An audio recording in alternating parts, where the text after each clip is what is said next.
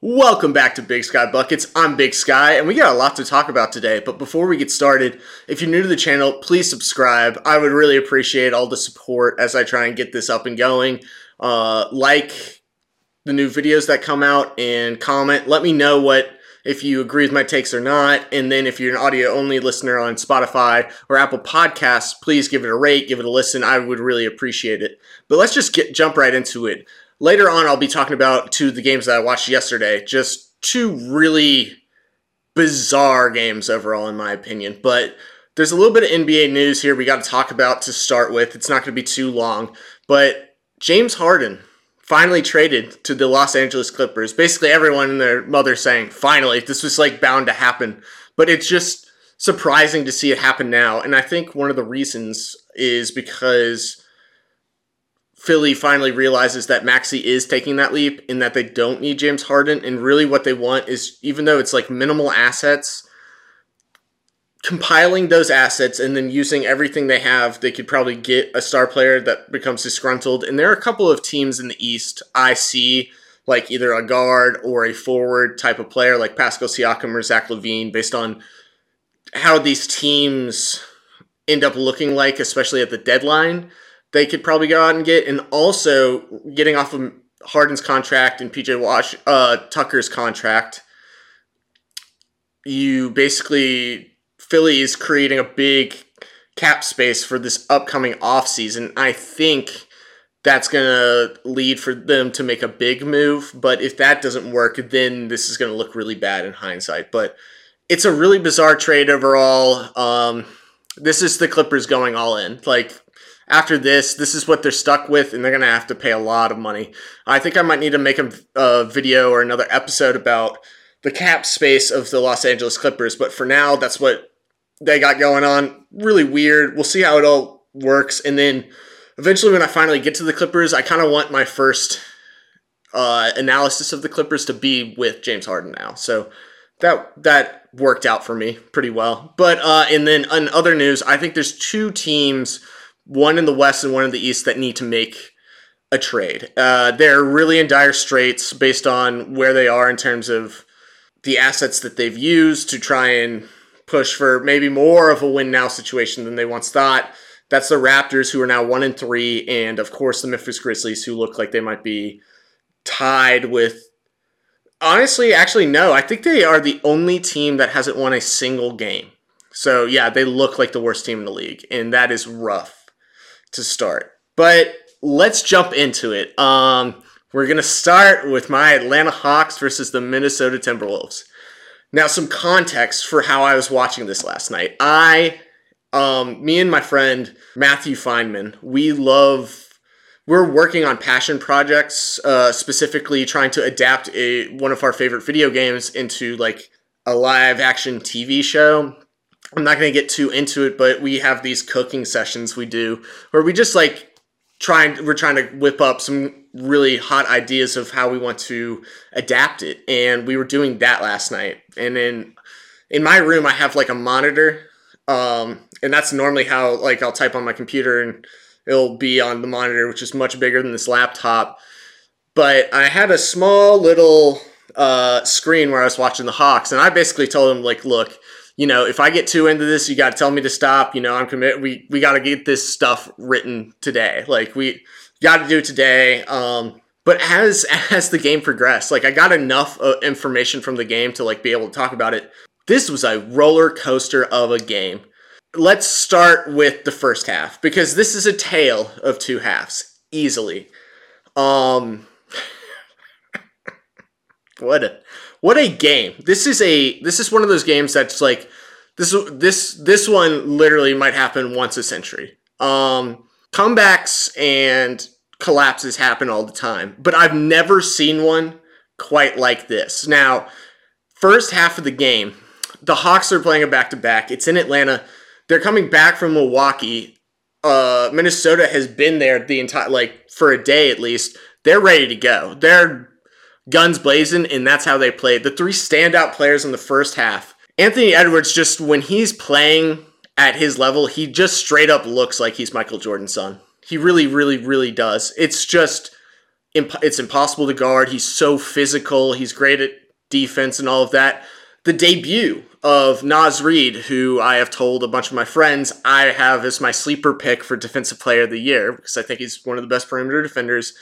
And in this one, we're gonna come back to it. But the main thing here, what you want to retain as I go, once we move into the second half, is that Naz Reid, their best defender, their best wing defender, is on Trae Young the whole game. Keep that in the back of your mind because that's going to come into play later. And then, Naz Reid, what a guy! What more can you say about him?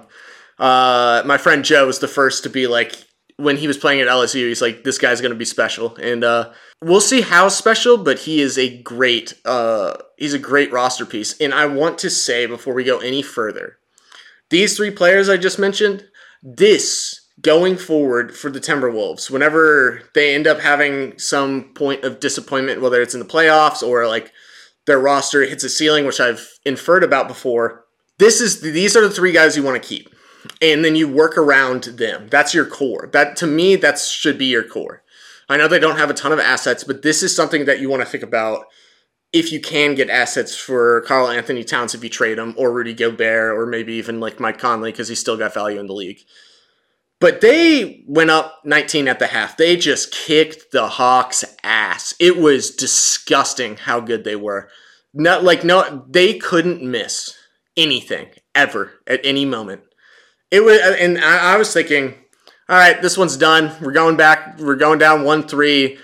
This is over. I've seen this enough. Like, the Hawks lay down and die. That's been the culture of this team for so long. Is like, if you can't win the first half, there's no way you win the second half.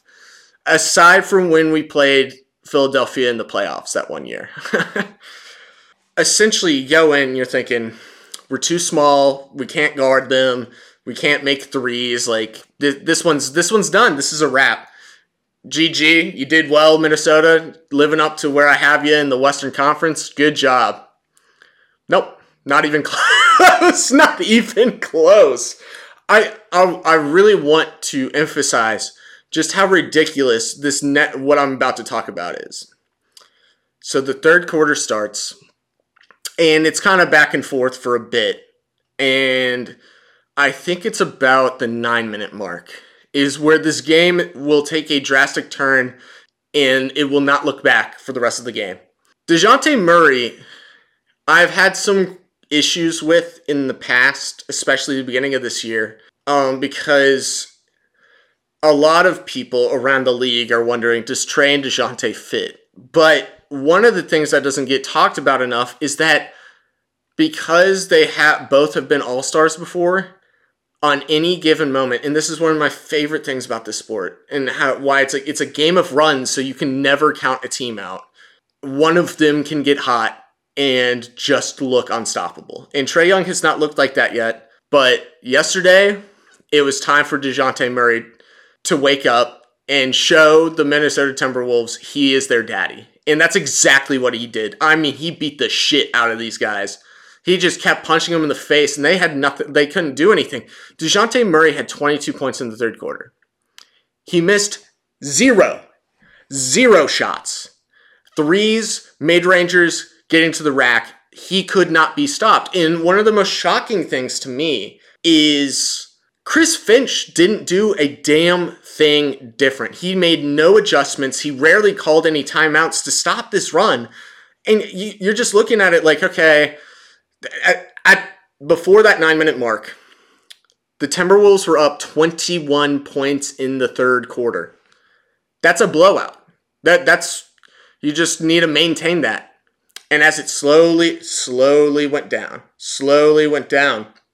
you're thinking, okay, well, maybe he wants to take Jaden McDaniels off of Trae now, because like Trae has not been shooting super well from three. He even said something in the post-game presser of like, yeah, they were picking me up like half court, like I'm shooting 40-50% from three. So we just started screening higher, and then eventually it would get to DeJounte and he would just carry us, which he did. I mean, there was a moment, and when this game became tied at the end of the third quarter, there was a 5-6 second last possession for the Hawks. And DeJounte basically just said, everyone get the fuck out of the way. I'm about to cook this guy. And he did. He cooked every defender who was in front of him. But it was the miraculous thing. And Matt Feynman, who I was on a call with, knows this. I just lost my mind at the fact I'm like, this guy is not about to hit a pull-up three to end the quarter and tie the game.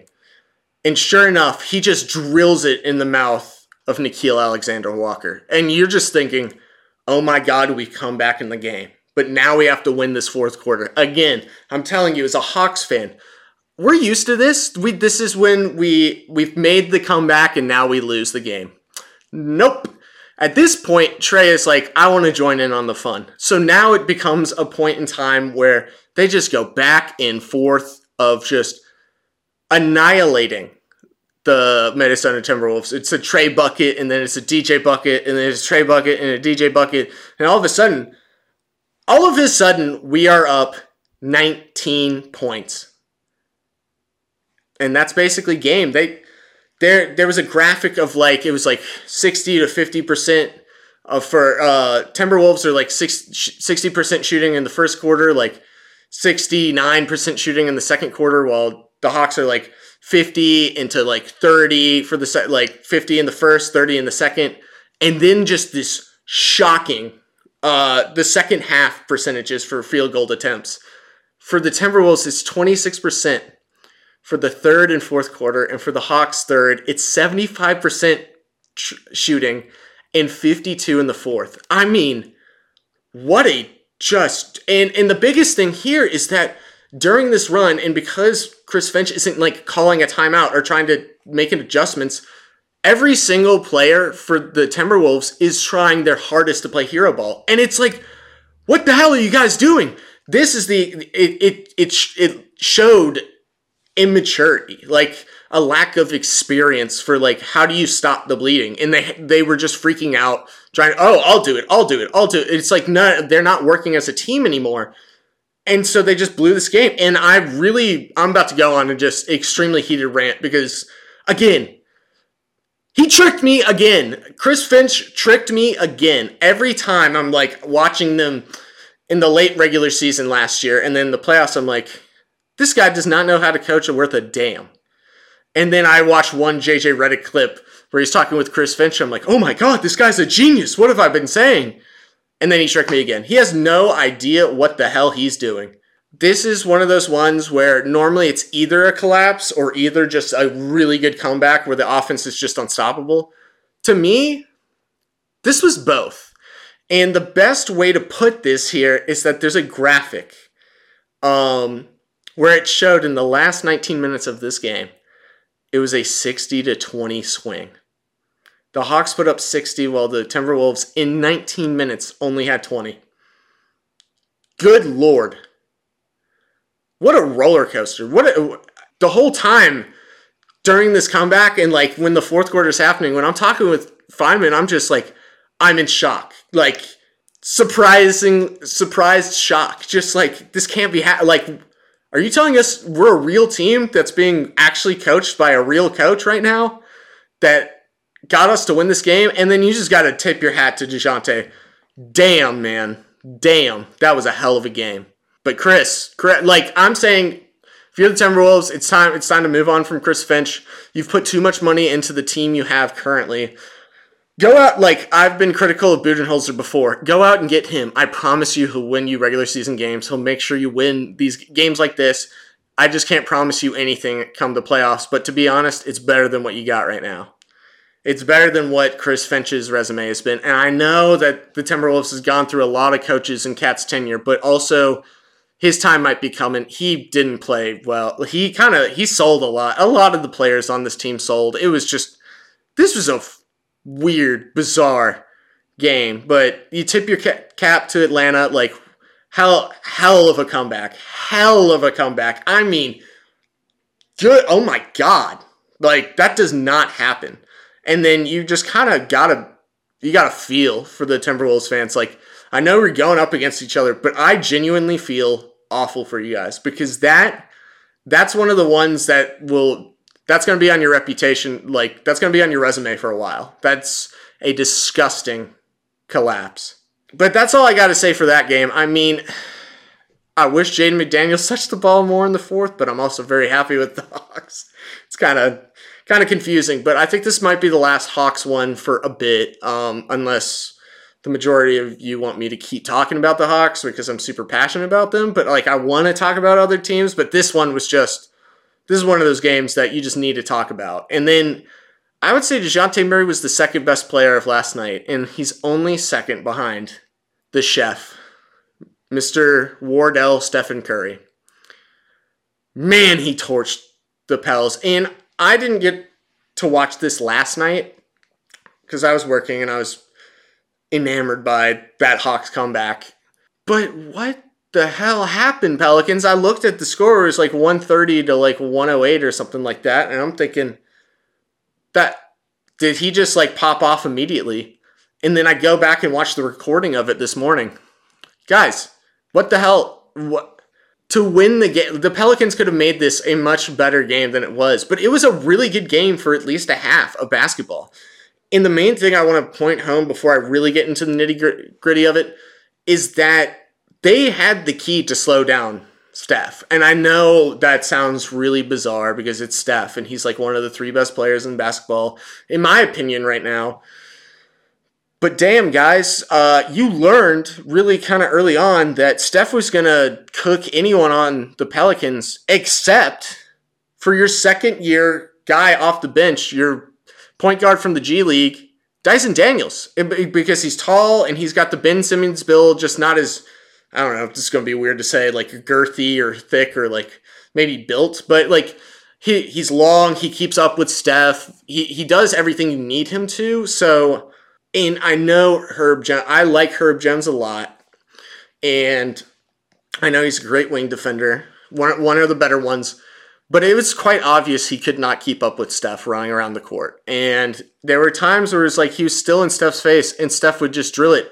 But every time that Steph was on, or Dyson was on Steph, it was a different story. It was just like, Steph was like, I don't want the ball right now. This is a little too much to ask for. And then in terms of the standouts, obviously other than Steph for Golden State was the Steph to Draymond connection, or vice versa, to be more realistic. Every time that Draymond passed the ball to Steph, that was an assist. Like every single time.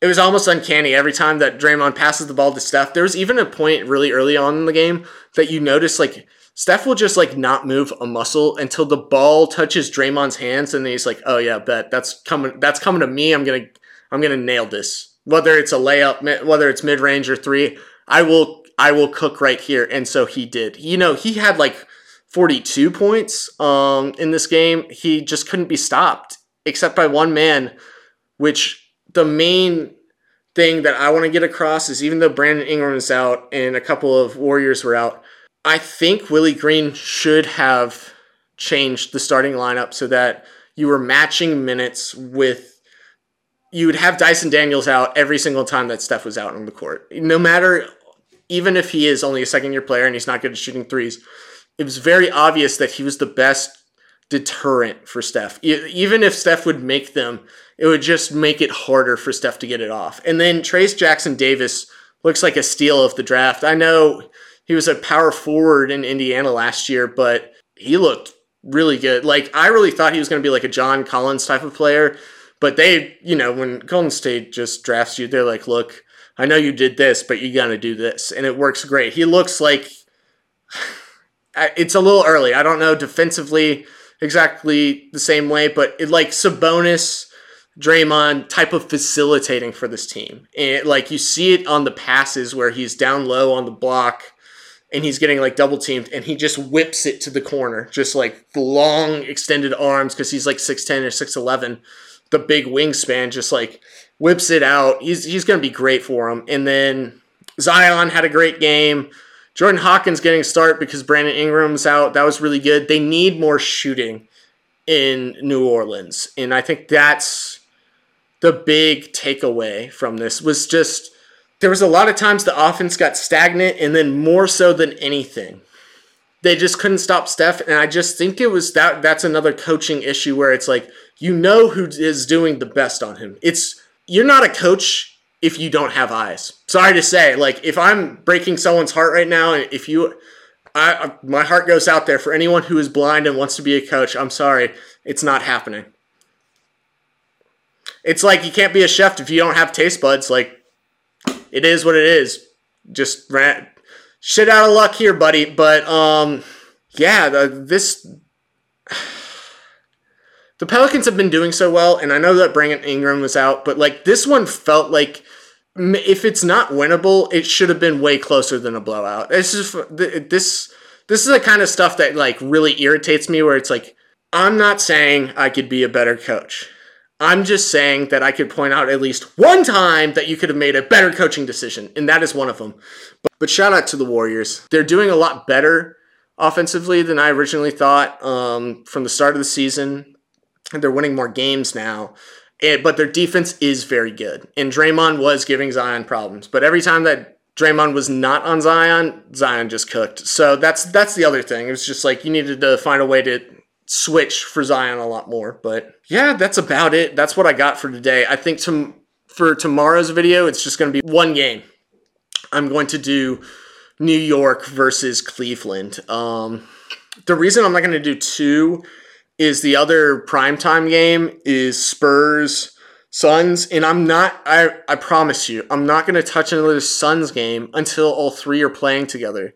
And again, it looks like Devin Booker's not going to play, and Bradley Beal is still out. This is a weird thing going on for Phoenix so far. And then, like, realistically, I get it, it's Wembanyama, but like he's really going through the road. Like, he's trying to figure it out, and the game is not slowing down for him just yet. So until it does, it's going to be like really as he's trying to figure out the NBA level of basketball. I don't necessarily want to talk about the Spurs when they kind of look but they will. Once Wemby figures this out, they will take a little bit of a leap. They're not going to be like a play-in team. The West is just too good at this moment. But they've only ever beat the just lowly Houston Rockets, who are still trying to figure it out as well. But yeah, that's about it. So if you like this video, give it a like, give it a rate. If you're audio-only listener, again, like I said before, if you're new to the channel, please subscribe. Give me a comment. Let me know. Was I too harsh on Chris Finch? How did you view the Hawks comeback? How did you view the Timberwolves collapse? And do you agree with me on the fact that Dyson Daniels should have played way more in this game because Steph just cooked them? I will see you guys later. Peace.